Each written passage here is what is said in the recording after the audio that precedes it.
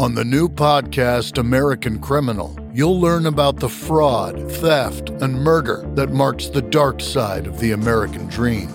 Like the Menendez murders, was it two greedy kids who killed their parents for money, or is there more? Listen to American Criminal wherever you get your podcasts. This is Chez, Kane, and you're listening to the Growing Up Rock Podcast with Steve and Michael. Now crank it up!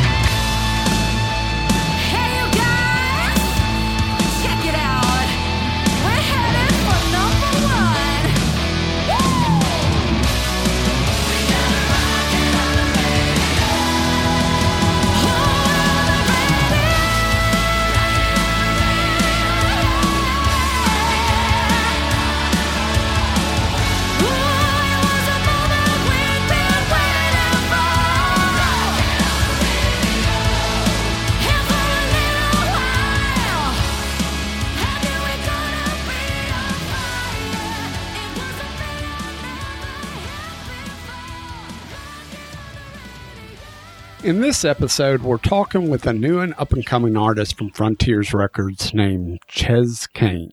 Her debut self-titled album will be released on March 12th and was produced by Danny Rexon, the lead singer from Crazy Licks, which we played here before on the show. Danny was given the task of scouting new talent for Frontiers Records, and he stumbled upon a video from Chez, who was already fronting a band with her two sisters called Kane. We will cover the new album a little bit later in the show, so happy to have you here with us. Welcome, Chez Kane. Hey, everybody. Chez, let's start here. You grew up in a household that was already pretty much musical, correct? Yes. Tell me a little bit about your background with your family. Okay, so the earliest memory I have is singing for the first time on stage at the age of 5. But I'm pretty sure I was singing from the second I could actually speak. Music has run in my family, so I have grandparents that have been in bands. My dad's a singer, my auntie is a singer, and then obviously me and my sisters kind of followed in their footsteps.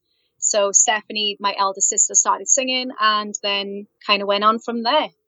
Now, which one is Stephanie? I've seen videos, and there's a sister that looks similar to you, and Stephanie, I guess, has blonde hair, or did have blonde hair in the video I watched. Yeah, so the one that looks like my twin is Stephanie. Okay. And she's the oldest of the three of you? Yeah, so there's a 5-year gap between us, but everybody thinks we look like twins.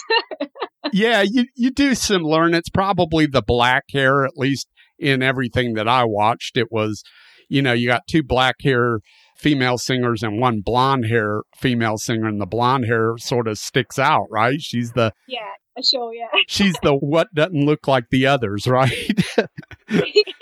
And so are you the youngest of the 3? I am, yes, but we also have a brother as well, so a youngest of 4. So one brother in a family of 3 rock and roll sisters, is that correct? Yep, poor guy. Yeah, exactly. That's what I'm thinking. Is he also a musician or no? So he didn't follow in the footsteps for singing, but he did do sound and technician. So he went down the sound route. Okay. Yeah, so he actually growing up did a lot of our sound and tech side. That's very cool. Your dad, so I saw a video where you do a duet with your dad. What's the story there? What's your dad's musical background? So my dad has been a singer and a comedian on the local circuit in South Wales for pretty much most of his life. Well, after he left the army, because he was in the army for a little while, he left the army because him and my mum had Stephanie. And he went on then and did the singing side. And yeah, it's just been in our family for a long time. That's awesome. It's like the Osmonds around there during family Christmas then. or the Von Trapps, one or the other. Yeah, I hear you. Where'd you first get your taste of music from the 80s? Who's the 80s person in the family? Your father or your mother? Or? Okay, so it's kind of random because my first love for 80s rock was actually when I had the radio on in the house one day. And I think I was 13 and Def Leppard's Pour Some Sugar on Me came on the radio. And I instantly fell in love with that song. And I had to kind of find out who the band were.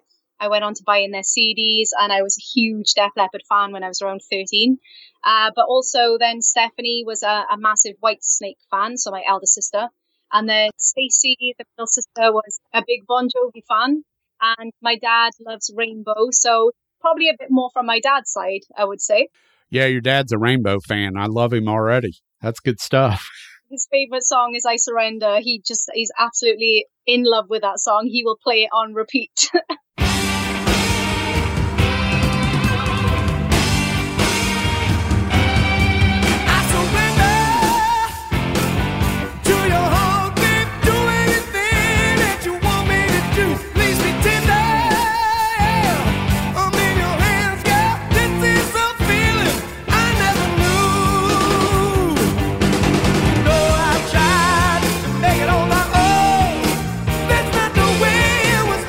To be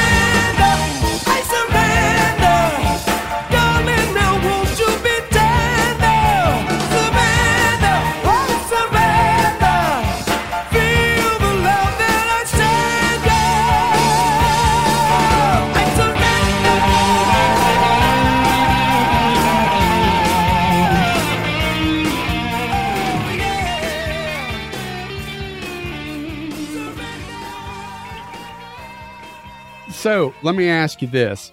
You grew up with your two sisters. Did you guys share music or get each other into different bands, that kind of thing? You were saying there's a pretty good age gap between you, so maybe that wasn't the thing with you three.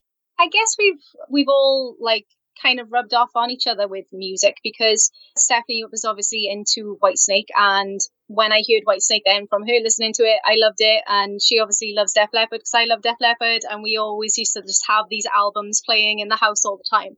I do remember one day my elder sister Steph was playing Pat Benatar's Greatest Hits album, and that's when I started falling in love then with the female fronted 80s music, and then obviously I went on to finding out about Vixen and stuff like that. So yeah, definitely we definitely rub off on each other with our styles of music, and we all love our taste of music, so it's cool. It's pretty cool. Yeah, so you're a child of the 90s, so you grew up a little bit more in what I would consider the grunge era, or the moodier era of music, correct? Yeah. Which would kind of play into your love for bands like Alter Bridge, etc., right? Yeah, definitely. Okay. So you talked about your sisters and you guys each loving whatever type of music it is that you're into. So that brings me to an interesting question, which is, I would say, what is the musical differences between you and your two sisters? Who's the diva, who's the pop princess, and who's the metalhead? I'm definitely the metalhead. Okay. Oh, that's really difficult. I like more metal than the other two. Uh-huh. Who's the diva? I would say, oh, they're going to kill me. I know. That's what this is beautiful. Don't lie to me either. They're going to kill me when they hear this. Okay, so I would say, oh, this is really difficult. To be clear, there's a diva in every band. So this honestly has nothing to do with female, male, nothing, because there's a diva in every band. The problem is, I'm not sure if it's me. So I would say, honestly, I've probably got more of a diva streak than the other two. I think my elder sister is more of the, like the kind of person that gives everybody a pep talk before going on stage and kind of like mothers the band a bit, if you know what I mean. So yeah. She looks out for everybody. And then you've got Stacey, who's a bit of a wild child. Yeah, so I would probably be the diva. Well, so Stacey's persona sort of fits her, because as I watched, I'll tell you, I watched this, it was a 30-minute set at some festival in Manchester. That's what it was. It was a Manchester 30-minute set. And Stacey comes across as sort of the wild child on stage, right? She dresses the part. She rocks the part. And then, of course, your one sister, Stephanie, she was pregnant. So she said, she said, I'm pregnant, so, okay, I can kind of see where the motherly part kind of comes across in that. She was still rocking, but, and then you were coming across as sort of the punk of the bunch, because I think you were wearing Van skate shoes or something like that. Yeah. So there's a funny story of that, because we usually all wear boots. Okay. But because Stephanie was heavily pregnant and she wanted to wear flats, we were like, okay, we'll wear flats with you. She was wearing boots, I think. She actually had like these knee-high boots on or something. Yeah, but they were really small heels. Oh, okay. Yeah. Wow. That's hilarious. Yeah. So that's the story behind that one with my Vans. How did Kane come about? Is it something that the three of you just said, let's start a band? Or was there a band already established and they came after the three of you? How did that all come about? So obviously we've always sung together. We actually started off by singing a lot of like Andrew's sister stuff, because we always liked harmonizing together. And then obviously we went down a little bit of the pop route as well as a trio. But we all had such a strong love for rock music that one day we just thought, why don't we try and be a bit different and put a band behind us? So we started then looking for musicians and we gave it a go. And then once you sing in front of a band, there's no going back. It's such a great feeling. So we kind of just went on from there. Obviously, we've had so many different musicians in our bands over the years, but the lineup that we have now has been quite strong for a good few years now, for about 10 to 13 years, I think. Now, Harry is one of the guitar players, and you reference him quite a bit in your videos and things, right? Yeah, sure. Is he a solidified piece of that band? Was he the next person in the band? Yeah, so he was the first person to join as a full part of the band then.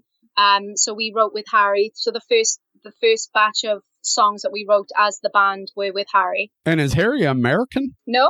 Okay. No, he's from the UK. Okay. I don't know. I think I did some research. Oh, is this because he's put on his Facebook that he's from America? No, he put it on his Facebook. He lives in California or something. Yeah, he's a huge joker. Oh, he's complete fibber. He loves kidding people. He's just him all over. That's perfect. He's my kind of guy then. Can't take anything I say seriously. Yeah, he's exactly like that. That's awesome. So you put out a great deal of YouTube videos where you cover other people's songs, and the song choices kind of range everywhere from hard rock to pop to alternative. How do you decide what you're going to cover? It's really random. I will literally hear a song one day and really take a liking to it and want to sing it, and then I just decide that I want to do a cover of it, and it goes from there. I never pre-plan the songs. So it could be as random as just hearing a CD playing in the house, and Sure. I'll go, I'm going to cover that. And then I spend a couple of days just going over it, and then I give it a go. All of the covers you've done, and you've done a bunch of them, they're on your YouTube channel. Which one was the toughest for you to cover? Is there one that was really tough for you to cover? I can think of two that I saw that I'm like, yeah, I bet that was a pain in the ass. Pretty sure you know which one was the hardest. Well, I don't know which one was the hardest. You do 3 or 4 that stick out to me as, yeah, holy shit, you're going to try this, and you nail it, and you do great. And some of them are guys, so I'm like, okay, well, they're guys, but she's a female, so she's going to be more inclined to hit the higher registers with her voice, but some of them are females, and I'm like, okay, put on your boxing gloves. So which one? Give me a couple that were really tough for you. Okay, so the ultimate hardest one that I've done has got to be by a male singer. Millie. Yeah, Steel Heart. I'll Never Let You Go. So I spent a couple of days warming up to that one. I'm not going to lie. I don't know where he gets that range from. He is insane. He's such a good singer. I also remember Dreams being a little bit on the harder side as well, because the range it's at that range all the way through the song, if you know what I mean. Mm-hmm. So it's quite up there. And to keep the stamina going throughout that song was quite hard. They've all got their tough moments where you're like, oh my God. Oh, I'm sure. That's why you reach out and try to do them, right? Yeah, I like a challenge. Yeah, of course. They're really, really well done. They sound great. They look great. And correct me if I'm wrong, but it was your cover of the Vixen tune, Edge of a Broken Heart, that Danny Rexon saw and got in contact with you. Is that right? Yes, that's correct. I mean, we're big fans of Crazy Licks here. How did that all work out with you? So Danny Rexon finds you through your video cover of the Vixen tune, Edge of a Broken Heart. Does Danny Rexon call you and say, hey, I'm Danny Rexon of Crazy Licks? And you say, well, who is Crazy Licks? Or did you know who Crazy Licks was already at that point? No, I knew of Crazy Licks, so it was a bit of a shock. Yeah, he just literally messaged me out of the blue, and it was around, I think it was around Christmas time, a couple of years, like not last Christmas, the Christmas before, and he sent me this message, and I was just like, what the hell? And he obviously had this idea for this project, and he asked me if I wanted to demo some tracks to see if I was suited for it. And obviously with my love of 80s music, I was like, yes. I was in the studio the next day because I knew that I had to work my absolute butt off to get this project. And yeah, he was happy with what I demoed, and Frontiers were happy with what I demoed, and it went from there, and I accepted the project. Now, were you a Crazy Licks fan, honestly, before he contacted you, or did you really just not that familiar with the band's music? I wasn't overly familiar with them, but I'd started seeing their name around because obviously I'm a huge fan of Heat and Reckless Love. And then I was seeing their names starting to come into the same kind of lineups and stuff. So I had checked out a few of their videos before Danny'd actually messaged me, but wasn't like completely familiar, if you know what I mean. No, absolutely. And that's not a surprise for me because it's not like John Bon Jovi calls you up and goes, hey, I'm John Bon Jovi, right? Everybody knows who he is, but Crazy Licks is, I'll say they're a newer band. They've been around for a while, but it's not like they're huge. They're a Swedish band, and we try to push a lot of the newer Swedish bands like Heat and Eclipse and Crazy Licks and all these bands because we're really into them here on the show. My co-host and I have been going to this Monsters of Rock cruise for the last 2 years. I want to go to that. I've never been. And I've literally every year for about 4 years, I'll be like, I want to go. Oh, it's amazing. You would have such a ball. Last year, we saw Heat for the first time, and we were like, holy shit. Oh, they're so good. This is one of the best bands I've ever seen live. Now, I know Eric left, and that disappoints me because, honestly, he's probably one of the best frontmen I've ever seen. And I've seen a lot of great frontmen over the years. So Danny talks about writing this record with the hopes of giving 2021 a strong female rock artist. What were some of your favorite rock artists from the 80s, and do you have any current female rock artists from the last 10 years that you really dig? Today, I would say probably the most I listen to is maybe Hailstorm. Yep. Obviously, Lizzie Hale is badass. She's phenomenal. I really like Hailstorm stuff. But going back, I grew up on like Pat Benatar, Vixen, Robin Beck. The good thing is that they're all still going today. So that's really cool. Mm-hmm.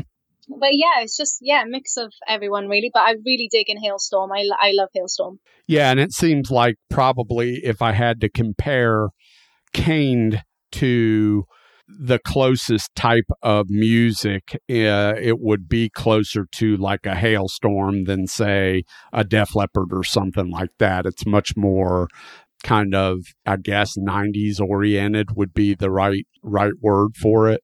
Yeah, I feel like Kane's music is more on the modern rock kind of feel, but I do still feel there are hints of like 80s, 90s influences in there as well, because obviously that's what we've grown up with. So even though we're hitting on the more modern rock, there are like little influences from all four of us that have written the stuff. So it's kind of cool. I think it's kind of quirky. I think the Kane stuff is quirky. It's good. Without a doubt, I think probably my favorite Kane tune is a song that feels a little bit 80s to me, and that's that, what is it, Reckless, right? Oh, yeah, Reckless is a good one, yeah.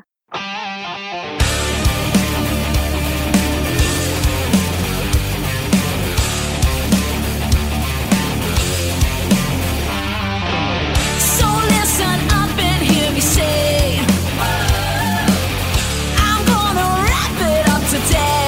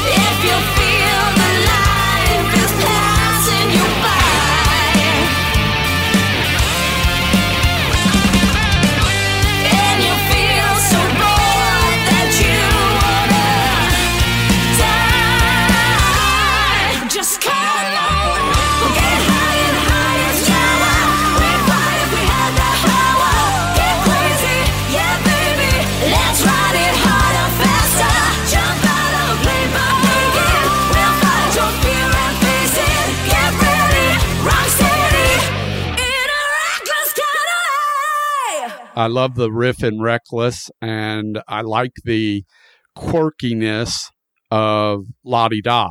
Is that the name of the tune? La Di Da? Yeah, that's the one. Yeah. Okay. So I like the quirkiness of that. That song's got a whole bunch of what I like to call earworms in it. These little things that get in your ear that you just love. And they're really subtle little things. It can be, you know, like the little gang vocal part that's just like the whoa or the haze or whatever. Little earworms. I love it. Yeah. Oh, awesome. It's funny you say that because we tend to end our show on La Di Da because we know that people like to sing along to it. So we always get the crowd going at the end of the show with that one. It's good stuff.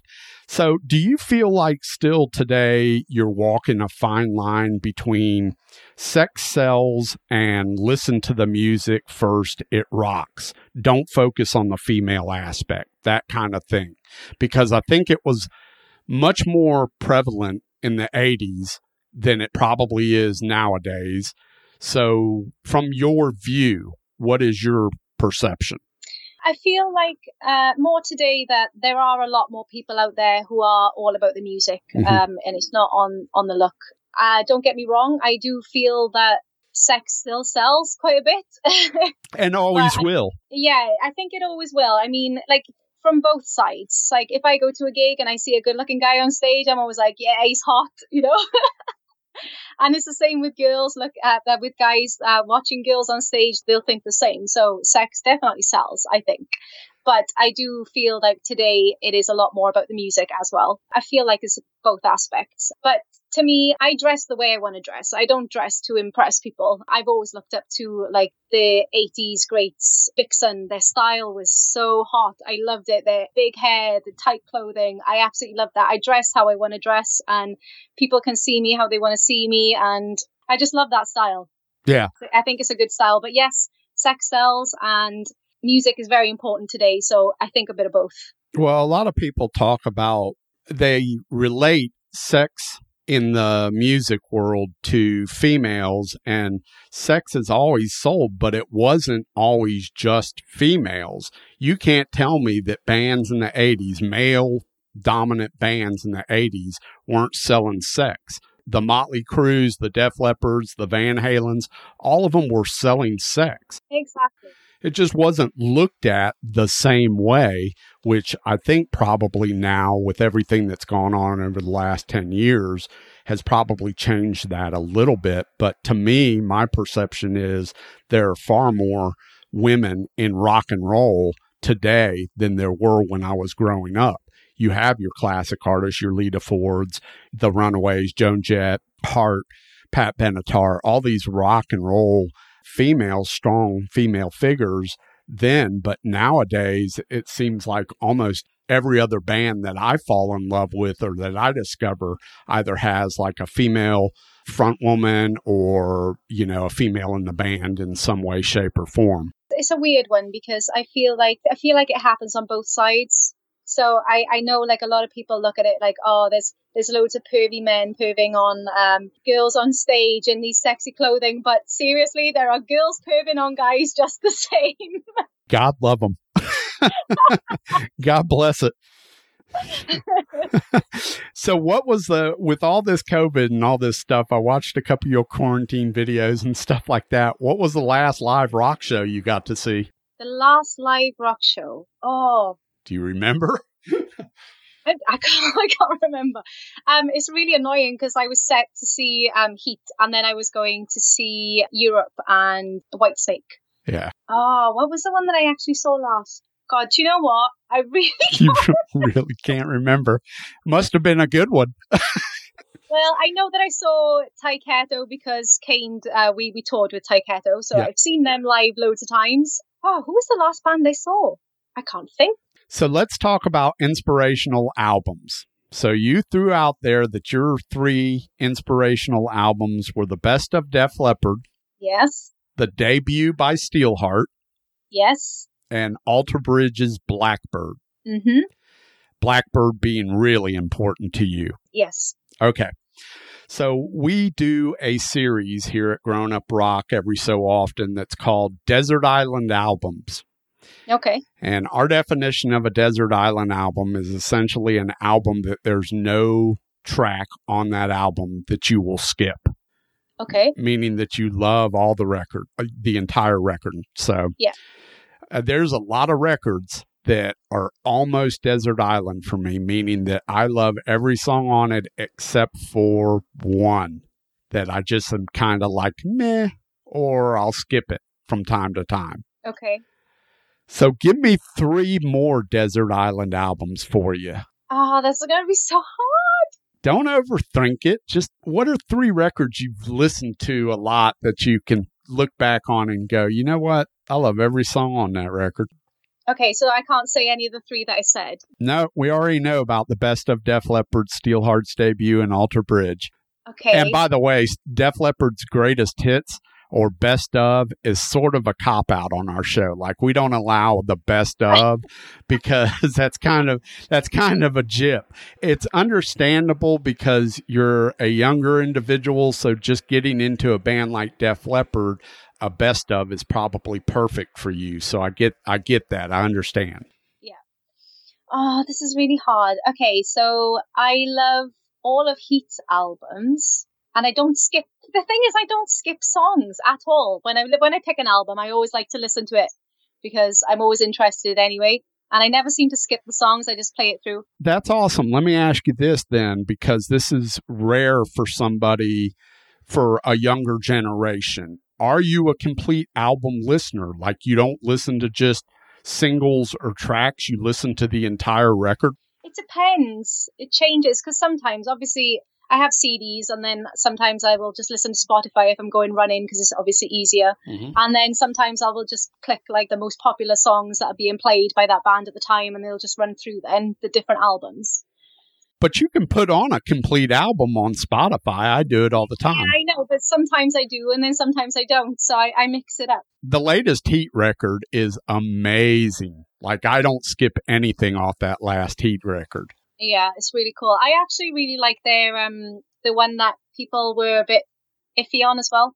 Into the Great Unknown. Yeah, Into the Great Unknown was their experimental record. There's some stuff on it I like a lot, but I don't know if I like the entire record. Well, I actually went running to that album yesterday, and I didn't skip a song. So we'll go with that one. Okay. Yeah. I love all of Alter Bridge's albums. Yeah. I love most of Def Leppard's albums. I love Vixen's first album, their debut. Yeah. So I'll go with that one, Vixen's debut. Okay. Oh, you're putting me on the spot. We'll come back to it. I'm going to think while we're chatting. Okay. I'm going to invite you back on the show, and we're going to review one of your Desert Island albums, and we're going to go track by track on it. That's usually what we do. Okay, awesome. That sounds good. And then we call you out whether you're really honest on, would you really not skip this tune? Seriously? Because I'm a huge Van Halen fan. And this year we decided that in memory of Eddie Van Halen, we were going to go through each one of the 12 studio albums and do a review. So each month we release an episode where we go start to finish on the studio album.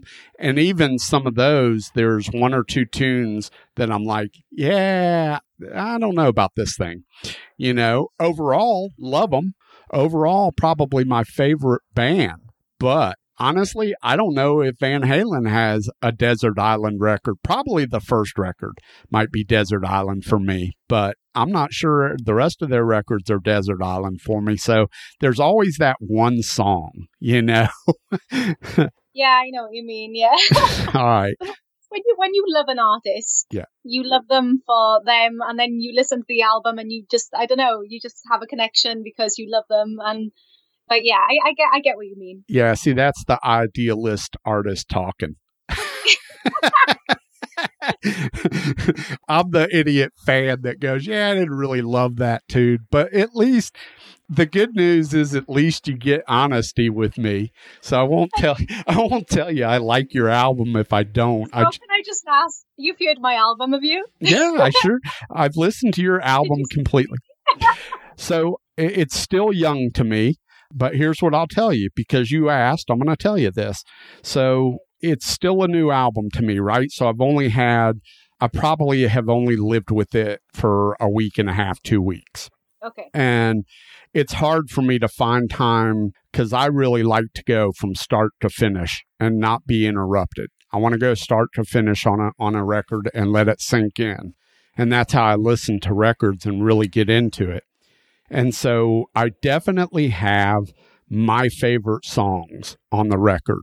But remember, I'm the person that said I'm a rock and roller. I like guitar riffs. I like rock songs. I'm not a ballad person. It doesn't mean there's anything wrong with the ballad. And really, so Defender of the Heart is not really a ballad. It's a slower paced, but it's not a ballad. It's kind of mid-tempo. The song maintains that 80s feel, which I liked a lot. And I like the change before the solo break, which I think is really nice. But that's probably not my favorite song on the record. My favorites, I like all of it. I like Rock It on the Radio a lot. I like Get It On a lot. I love Midnight Rendezvous. That's a real rocker, right? Yeah, that one, yeah. And I think really, and this is me being honest, I think all the songs have really good qualities. There's really good stuff in all of them. Some of them remind me of this or that. Some of them are definitely influenced by one thing or another from the 80s, but don't sound like it. I'm not saying that it sounds like it. I'm just saying that it is reminiscent or influenced by something. I think the song Ball and Chain, which I like this tune. Ball and Chain is a cool tune. Yeah, it's cool. You tell me, what song is that influenced by, or what artist? A lot of people have said, I think I know what you're going to say. Because it is. It's influenced by You Give Love a Bad Name by Bon Jovi. Quite a few people have said the Bon Jovi reference on that one. It definitely feels that way. It doesn't sound like it. Again, I'm not saying that it sounds like it. I'm just going to say that it has that feel and it has that flavor. The vocal harmonies at the beginning and then the little riffy, moving, walking groove kind of thing that goes on. But listen, overall, you should be proud of this record. Oh, thank you. It really is a solid record. Have you listened to your label mate Palace, that record? No, I haven't yet. Go check out the Palace record. It's on Frontiers as well. And This record is straight out of the 80s as well. Like he uses, it's one guy who's an artist, and I guess his name is Palace. I don't know a ton about the band, but he uses a lot of 80 keyboard sounds, and his writing is on point with just that 80s feel. But that record is a grower for me, meaning that the first time I heard it, I was kind of like, yeah, it's a little bit too keyboard heavy for me. I need more guitar. And it stayed and it stayed and it stayed. And I kept giving it a chance and kept giving it a chance. And every time I listened to it, I liked it a little bit better. It's super catchy, super hooky. And it's something that if you like your record, like I think you would enjoy this guy's record. So check it out. I will, definitely. So let's talk a little bit more about this record. So this is the self-titled record released on March 12th, Frontiers Records, produced and mixed by Danny Rexon from Crazy Licks. And the other thing that stood out for me is that it's mastered by Eric Martinson from Blowout Productions, which Eric is Eclipse and Wet. Yeah. Danny wrote this entire record. Is this something that you would like to take more a part in on future records? Because I'm assuming the record was probably already written before you were even into the picture.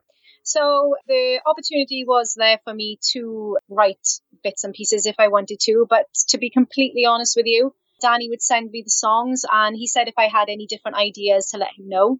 But the second the songs got here, I instantly fell in love with them and I couldn't hear anything else. So I was like, no, they're perfect. I don't need to change anything. You've just nailed the songs. I love them. So I can write the stuff with him. If future albums come along, then I might do a bit of writing as well. But this album just happened very naturally and it was just perfect. And I didn't want to touch it, if you know what I mean. Yeah.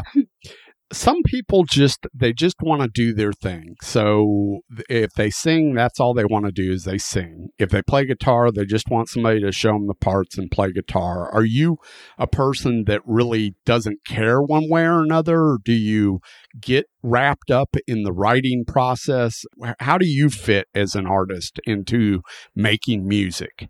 I love performing and I love singing. I like writing. I don't always love writing because it doesn't always come to me. But when it does, it's a great feeling. But I like doing a bit of everything. So I play a little bit of guitar as well, but it doesn't necessarily mean that I will play guitar on stage. I might do a bit of acoustic stuff now and again. So yeah, I just like doing a bit of whatever I'm capable of, really. So writing, I do like doing. I just really didn't feel like I needed to change anything on this album. I just thought it was perfect. How about the Kane stuff? Do you get involved in the writing for the Kane stuff? Yes, I've written quite a lot of the Kane stuff with the girls and Harry. So we basically come up with our own ideas, and then we take it to the rest of us, and we then collaborate on the songs. So I started the song "Show Me a Skeleton," whereas Stephanie started the song "La Di Da," and then someone else started a different song, and then we just bring it all together, and then we write it out as a whole. Then. Does it start with a vocal melody or a guitar riff, or how does your songs normally start? It varies. So sometimes Harry will come up with like a melody, and then we'll write it with "Show Me a Skeleton." I started that song, and I basically sat with my acoustic guitar, and I came up with the beginning verse, and then it just went from there. And then obviously Harry was flying in with ideas of the musical direction, and then the girls were adding lyrics and stuff. So that's how we work, really. One of us will start something, and then we just all pile in on it. What are you looking forward to in 2021? Hopefully being able to at least play a show and promote your record, because right now you're probably relegated to doing what we're doing right now, which is these video interviews and regular interviews. But what do you hope to have happen in 2021? I think I just want what everybody else wants, really, a little bit of normality back where we can go out to some gigs and start booking some gigs again. We had an announcement here in the UK yesterday that they're hoping to lift the restrictions on lockdown in June. But obviously, who knows what's going to happen because things change all the time. So from June onwards, it would be nice to be able to book some gigs and promote the album, because that's really what I want to be doing right now. I'm itching to get on stage with this album. Yeah. And so will they put a band around you, or will you be using some of the folks from Kane? How will that work? So I've recently done some band auditions. I did it on my social media. I wanted people to send me some auditions of themselves playing along to Too Late for Love. Mm-hmm. Now, I know plenty of musicians that I could ask, but I purely did it because I wanted the people who were auditioning to have, I don't know, a bit of excitement about the project. And, I wanted to feel their hunger for wanting to be in the band and to have a feel of how they like the 80s style and stuff. So that's why I wanted the video auditions. And I've come to a decision on band members at the moment, and I'm very, very happy. But we just want to get together now and rehearse when we can. But that will all be revealed at some point. That's awesome. Now, is there a position? I'm an amazing triangle player. Would I be able to join the band? And That's so funny that you said that, because my best friend, I don't know if you've seen this, but my best friend did a audition for my band, and she's playing the triangle very badly on YouTube. Is that on your video page? It's just on YouTube. Oh. She just uploaded a video of her playing Too Late for Love on the triangle. You know what's really bad about that is I can't even get a gig playing the triangle because your friend already thought of that. This is ridiculous. I've had more interest for triangle players. I'll never end up in a band, damn it. This is completely ridiculous. I'm stuck doing podcasts for the rest of my life. It's so funny. Unbelievable. No, I'm serious. We're going to have to get you back to do a Desert Island episode at some point, but I remembered my album that I want. What was it? So I'm going to go for my third one, Taiketo Don't Come Easy. Great record. Yes, very, very good record. Yeah. Fantastic. Maybe the Taiketo record is the one we go through on the show because that is a good record. Yeah, it really is. Well, that does it for this episode. We appreciate Chez Kane for stopping by and sharing her new album with us. It's an amazing record. Go out there and pick it up. It'll take you straight back to the 80s, and she is an amazing singer. So hopefully you guys will dig it. The album's out March 12th on Frontiers Records. Go out there and support Chez Kane. Thanks, Chez. Thank you. Thank you for having me. Get ready to shuffle, rattle, and roll. Play us out, boys.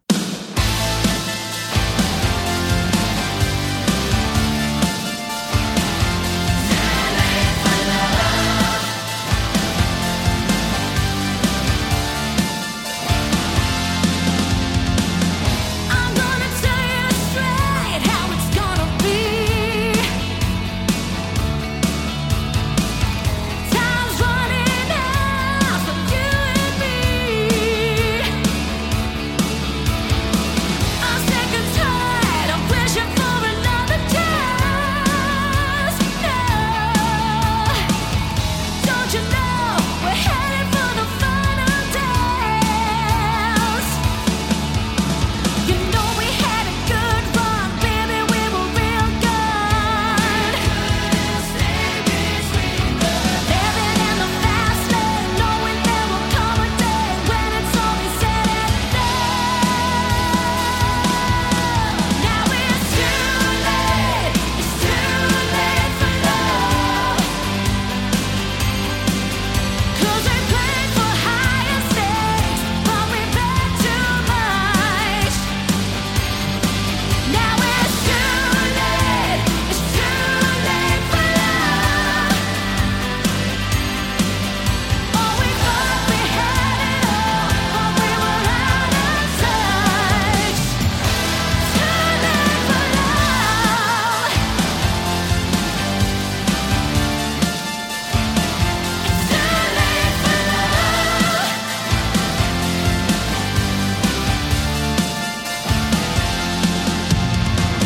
We've been down this road a million times before.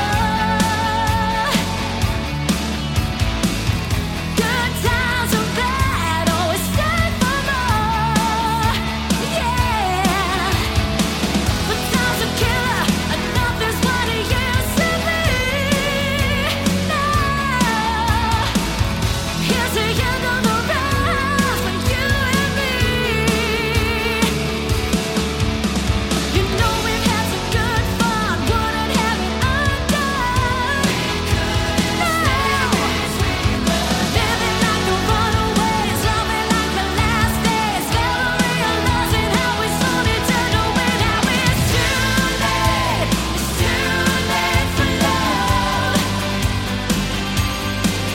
'Cause we played for higher stakes, but we bet too much.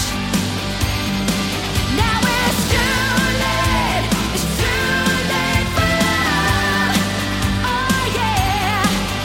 Oh, we thought we had it all, but we were out of touch. Too late for